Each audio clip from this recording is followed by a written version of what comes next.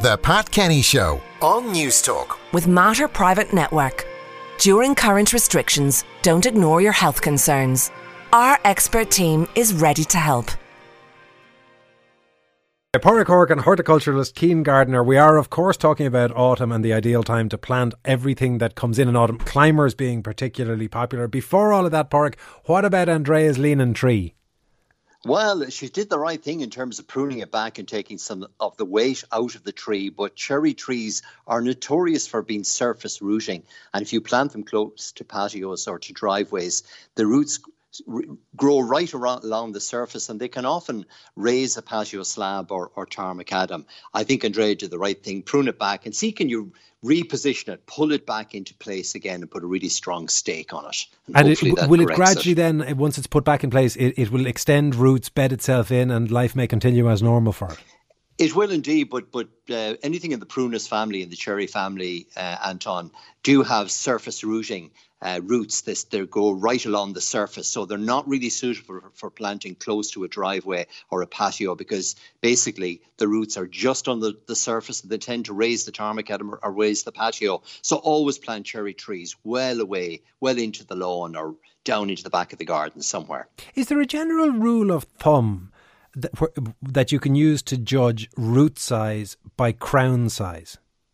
Yeah, I mean, in most trees you will find, if they're less vigorous, say something like a lovely silver birch, they only grow to about 18, maybe 20 feet in height, and their roots will spread to about maybe 8 to 10 feet out from the crown of the tree. So the overall root structure is fairly confined, and birch trees have a very fibrous rooting system. They don't have a strong taproot. So they're more suitable for planting along avenues or close to driveways or in a tar macadam area, for example. Liquid amber would be another tree that's very suitable for that. So certain trees are surface rooting, and because of that, the nature of the tree, the roots just stay very close to the surface. Poplars would be another really good example of a tree that the roots stay very close to the surface. It can be problematic in a driveway or a patio area. So pick the tree to suit the location. So autumn, winter, as we look ahead then, what should we be considering planting? Well, it's great planting weather, Anton. We were chatting about this last week, and even though we're getting a spell of rain at the moment and the temperatures are getting cooler, it's actually a great time to put plants into the ground, because the soil is a little bit like the sea. It tends to retain the heat after the summer, and plants planted during the months of September and October root very, very readily. So particularly for climbing plants, I mean, for most climbing plants, you want something that's going to be vigorous and that's going to cover a wall quite quickly. So by planting at this time of year, the plants set down a really strong root structure. And then when we come into spring, they literally spring out of the ground and cover walls really quickly. And some of many summer flowering climbers are associated with summer flowers, like climbing roses or rambling roses or clematis. But there are some beautiful climbers that give lovely colour at this time of year. If you think of the Virginia creepers and the Boston ivy, they're changing colour at the moment, and it's a great time to plant them. But a lovely plant that I have in my own garden is one that flowers just after Christmas, called Clematis Winter Beauty, and it produces these beautiful pure white nodding flowers from late December right through until early March on evergreen foliage. So the foliage stays for the winter. You've got these beautiful flowers through winter and early spring, and it's a very fast growing climber. Well, when you say very fast, clematis it's like the thing. I there's one of them in my back garden, and every year I cut it back to the point at which I think I have finally won the victory. And by the end of the summer, it has put on several tons of foliage. Yeah, and there's different varieties of clematis. So again, you can pick a less vigorous variety if it's a smaller wall or a trellis or an arch that you want to cover. But if you need to cover a lot of space, I think the one that you have from chatting to you before is the spring flowering Montana Rubens, which produces beautiful pink or white flowers in April, early May sort of period. And that you prune that just after flowering. The one I'm referring to actually flowers through the winter. It flowers in December, January, February, early March, and it retains the leaf. It's got these lovely leathery leaves right through the winter period. So it always looks really pretty, winter, spring, summer, or autumn. So it's one called Winter Beauty. But there's so many good evergreen climbing plants, like the star jasmine is another favourite of mine, Tracheospernum jasminoides. Jasminoides meaning jasmine-like flowers because they're white, they're scented. The plant has lovely leathery green leaves in summer that changes to a really rich red, plum red through the winter, and the leaves stay on the plant right through the winter period. And what you tend to find, Anton, is as we go through the winter, the autumn in particular, as the temperatures get colder, the beautiful autumnal colours come into plants like the Virginia creepers, the Boston ivy, the Tracheospernum that I mentioned. Those beautiful, rich, burnt orange and red colours are really strong for the next couple of months. I have to say, Pádraig, your memory is terrifying. It must be 6 months since I, as a throwaway, mentioned that clematis to you. Well, and you could remember its species. That's really worrying. By the way, text questions to 53106. Question for you, Pádraig. At what point does one bring herbs back into the kitchen for the winter if they've been out all summer? Well, remember that many herbs are perfectly happy out of doors. So if you think of things like bay leaf, sage, thyme, rosemary, lavender, they're perfectly hardy out of doors. My advice is really to give them a trimming now. And if you're not going to use the fresh herb leaves, freeze them for the winter period, put them into ice cubes and freeze them and use them then right through the winter period. So it's only tender herbs that you need to bring back in. So I'm thinking of things like basil possibly, but most garden herbs are perfectly happy out of doors.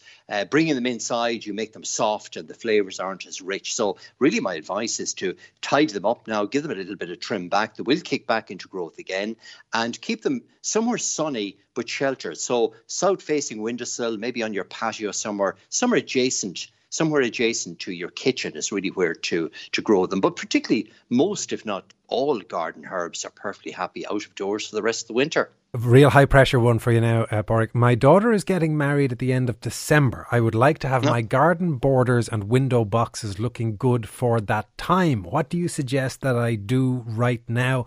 Also, any suggestions for indoor plants for a cold porch?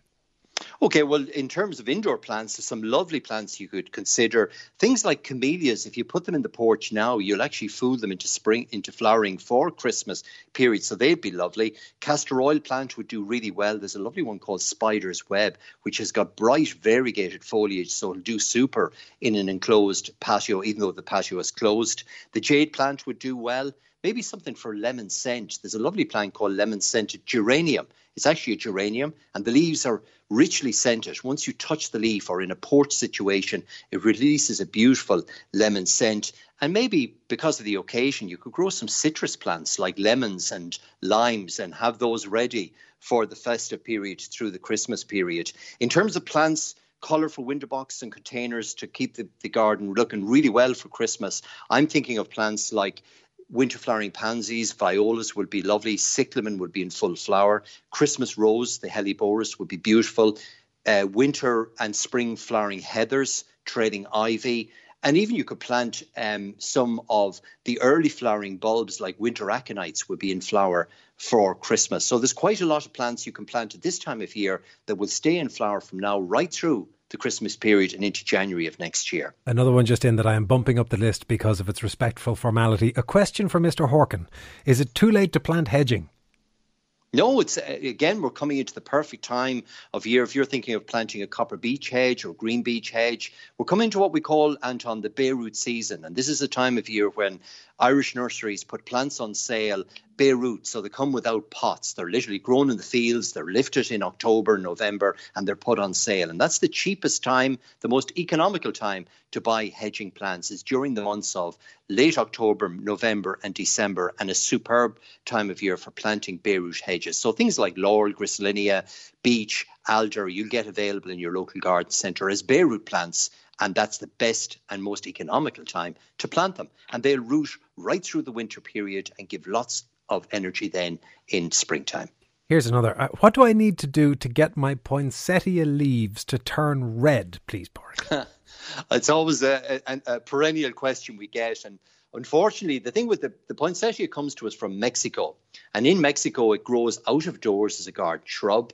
And it's not exposed to any artificial light. So if you think in your home, you're turning on the lights, you've got car lights, you've got street lights, and poinsettias won't go back to that lovely red colour unless you can exclude artificial light. So you need to place it in a room that you're never going to turn the light on, that it's never going to be exposed to to any form of artificial light, and then it'll come back producing those lovely red bracts during the winter, during the December and January period. But unless you can exclude the light, the plant will remain green. It won't be triggered to go back into that beautiful red colour. So any of the Irish nurseries that are growing them for Christmas, they just give them natural daylight and they exclude any artificial light from the plants. That's amazing, because I had always assumed that plants were only reactive to UV, but it isn't. It's even artificial light will cause them to change their patterns of behaviour.